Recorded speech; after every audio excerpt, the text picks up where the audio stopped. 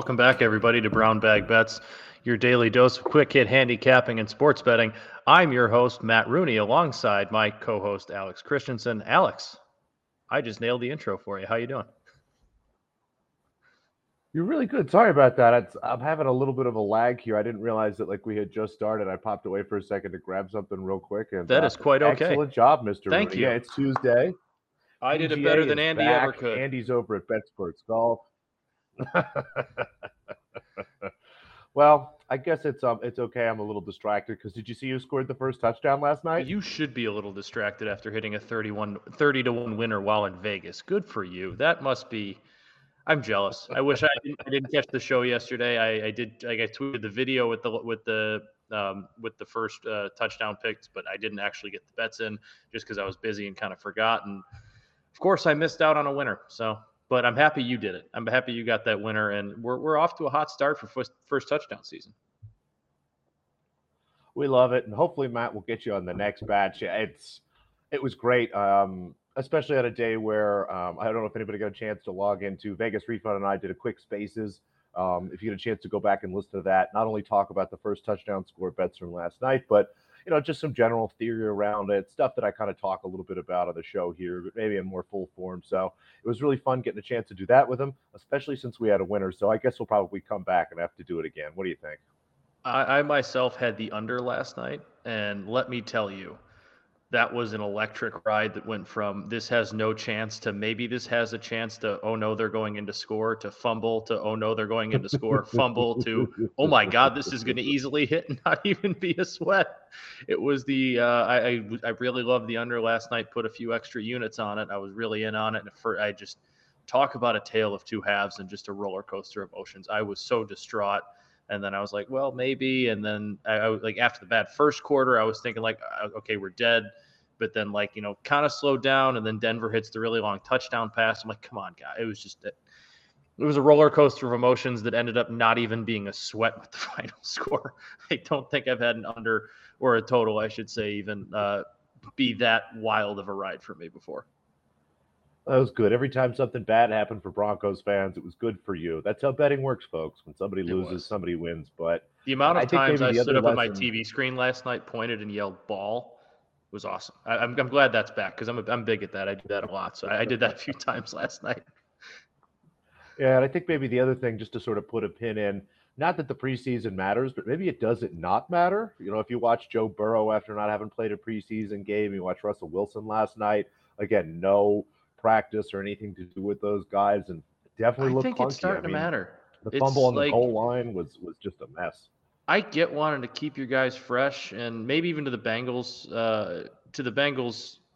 I know they struggled, but at least that offense has some continuity, and most of those guys are back. Like, man, I know Russ and them are getting reps in practice, but even full speed scrimmages aren't the same as game speed. Like, you got to get those guys sometime. Like, whether it's just a few drives in each preseason game or giving them a half in the last one or whatever. Like, you can't do this whole don't play anybody in the preseason thing. And I think we're starting to see that early on, that it's starting to actually affect some of these teams early.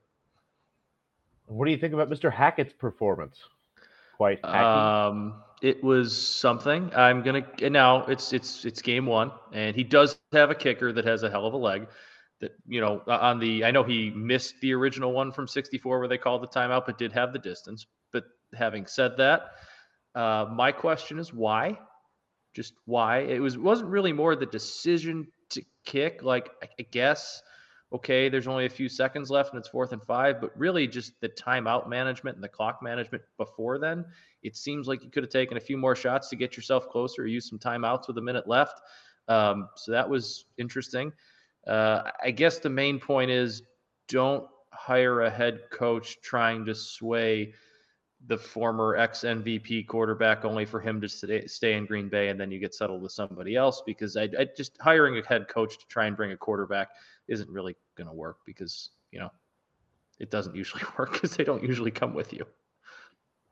Well, it was a pretty great week of week one NFL. Hopefully you guys followed the deep dive. They definitely made a little bit of money. Again, we got our first touchdown score. So hopefully every week goes just like this, Matt. The deep dive guys win on their bets. I hit a first touchdown score, and everybody's happy. What do you think? I hit a Bears money line and Bears plus 6.5, much to the Sure, it made Andy furious that the Bears played well because he's the biggest Bears hater of them all, saying, take alt unders in your face, Andy. Bears are back. Now let's get back to college football here. The kids, they're still in classes or whatever, and got a couple bets here. I like this Air Force bet. I had Air Force on Saturday, and they laid some wood. And then I have no idea what to make of this other game. So why don't you break it down for us? So first, I'm going with Air Force minus 14.5. That line dropped a ton this morning. I got it originally at minus 17, now at minus 14.5. So some money coming in at Wyoming.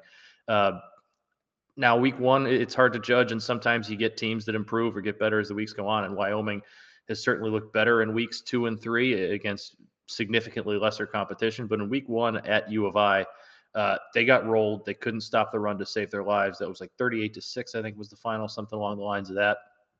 Dan gave out Wyoming's team total under 15.5, I think it was, and it was the ultimate lock. It hit so easily.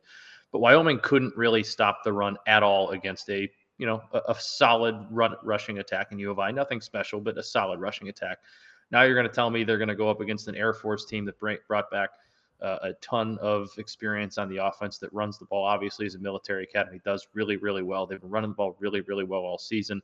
I don't see how Wyoming really slows down this Air Force attack. I think Air Force is really good, and I think they're going to have a chance to win that Mountain West Conference this year. Wyoming's just not really up to snuff, in my opinion, even though they have played better. I think Air Force controls the ball. I think they control the game. Oddly enough, Air Force is going to control the ground attack really well against Wyoming here, and I think they're going to win fairly easily. And then BYU and Oregon under 57.5. Oregon bounced back from their 49-3 loss to Georgia with a 70-14 win against Eastern Washington. Don't think you really learned about them much there. I don't trust them offensively or Bo Nix all that much, and I think their defense is still pretty darn good despite what Georgia was able to do against them. BYU, we just saw play a really good lower scoring game against Baylor. I think they're going to try and control the ball, control the clock a little bit more as well. So I think 57.5 points is a little bit too many points for a team in BYU that's pretty stout up front on both sides of the ball, and a team in Oregon that plays pretty good defense despite that bad first effort against Georgia. So I like the under 57.5 there between the two ranked opponents.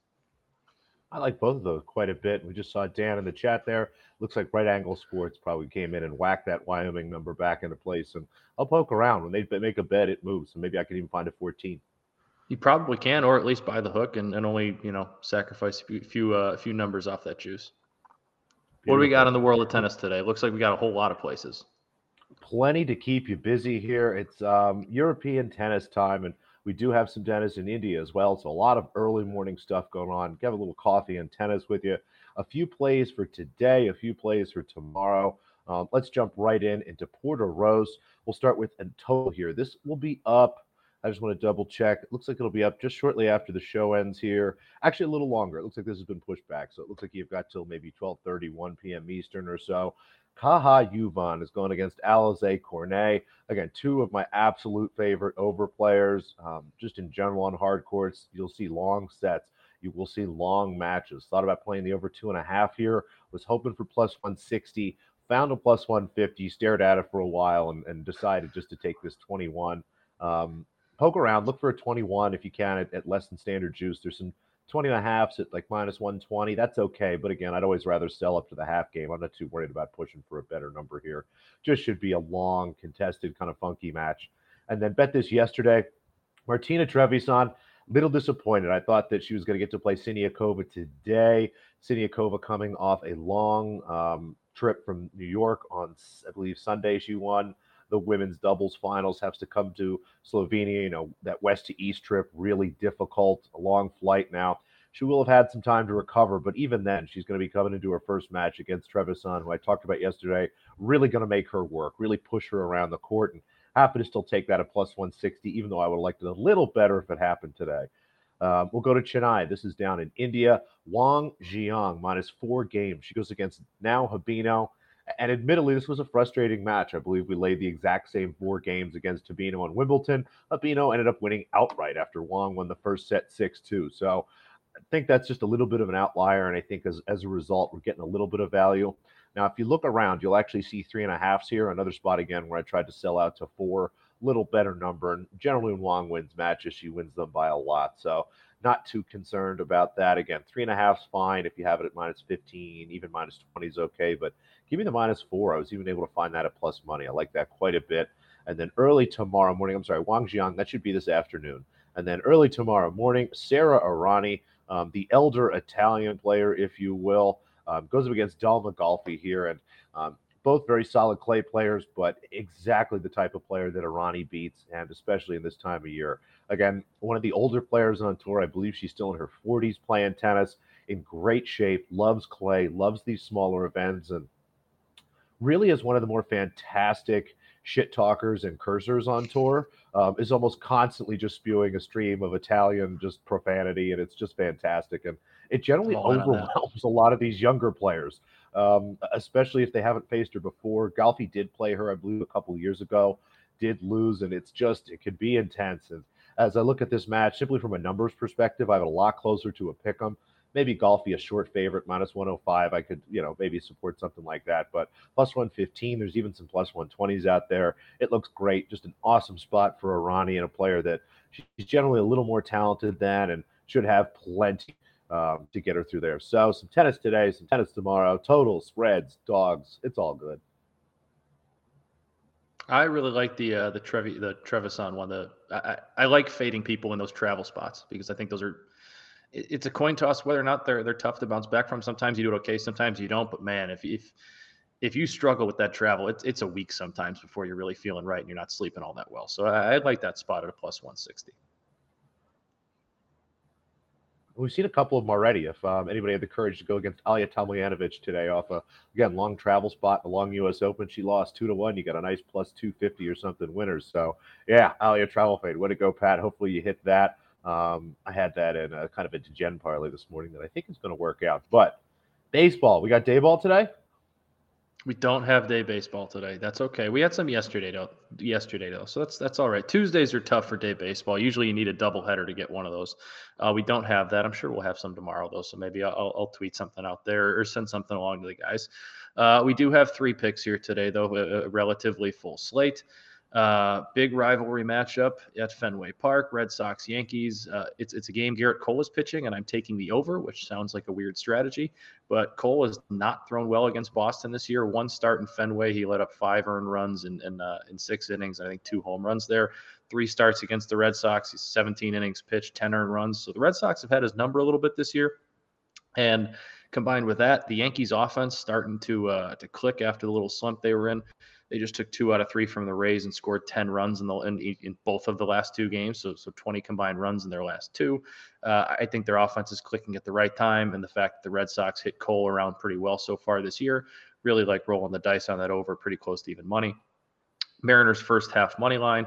It is Logan Gilbert throwing for Seattle against Yu Darvish for San Diego. Darvish has been fine, but the last couple starts he's been giving up 3, 4, 2 earned runs here and there. So not bad, but he's been hittable.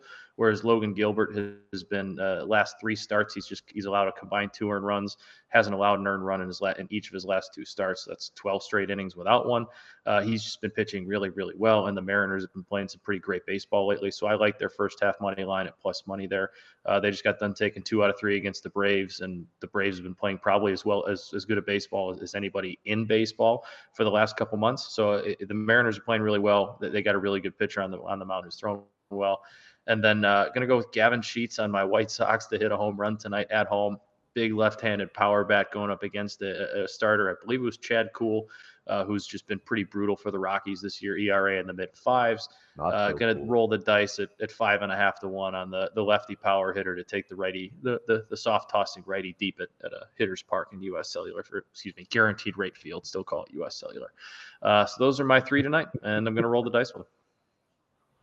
What company is Guaranteed Rate due? They're like a mortgage, Like loan company. Yeah, it's not great. The logo is legitimately an arrow. The logo is a red arrow pointing down. So just on the Sox, on Sox Park, it's big sign. It says Guaranteed Rate with a red arrow pointing downwards. Like, yeah, great, cool.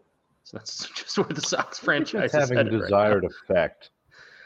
Downward red arrows are generally bad when money's involved. But anyway, that's not. Well, that means the rates are dropping. It means the prices are better, I guess. I don't know. But yeah, it's an interesting logo. Either way, I love that bet. I'll definitely 550. Somebody did a home run, big hitting lefty, soft throwing Yeah. righty. I love it. That's all sounds nice to me and my little minuscule unknowing baseball brain. But that's all we got, folks. That's it. If you're done here, hop on over to the BetSports Golf feed. The PGA is back, so Andy's over there talking about it. Give us a thumbs up, like, subscribe, do all that good stuff, and we'll be back tomorrow. Me finally at home with decent internet.